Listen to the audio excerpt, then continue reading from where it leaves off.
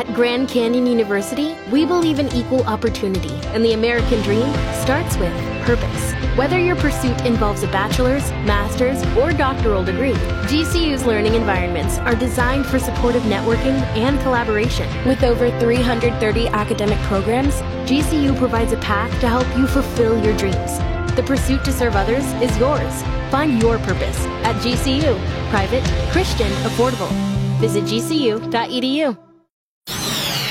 ArtLink. KFOR helps you picture the arts in Lincoln. Lincoln's newest art market is developing at 11th and B Street, the headquarters of the South of Downtown Development Organization. Every second Friday of the month, the work of artists from that area are on display. Tonight's show will be their biggest yet. There's 27 different vendors. That includes people doing like jewelry and knitting and fine art printmaking.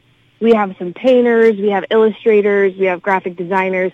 So there's going to be a lot to see. Art Program Coordinator Kat Weiss says the show is structured specifically to help artists in that neighborhood. They exhibit for free, and they pay no commission to the organization for any work they sell. It's a steal. I mean, we're promoting everything, and people are tabling for free. That's really a huge focus for us. Our neighborhood is very low income compared to the rest of the city as a whole, so we can't be making things inaccessible just with those small barriers. More artwork will be on display across the street at Pepe's Bistro, and there will be live music in addition to the art show. It's all centered around the headquarters of the South of Downtown Development Organization, located at 11th and B. It's called Art on the Block. It starts at 6 o'clock tonight and the second Friday of every month from here on.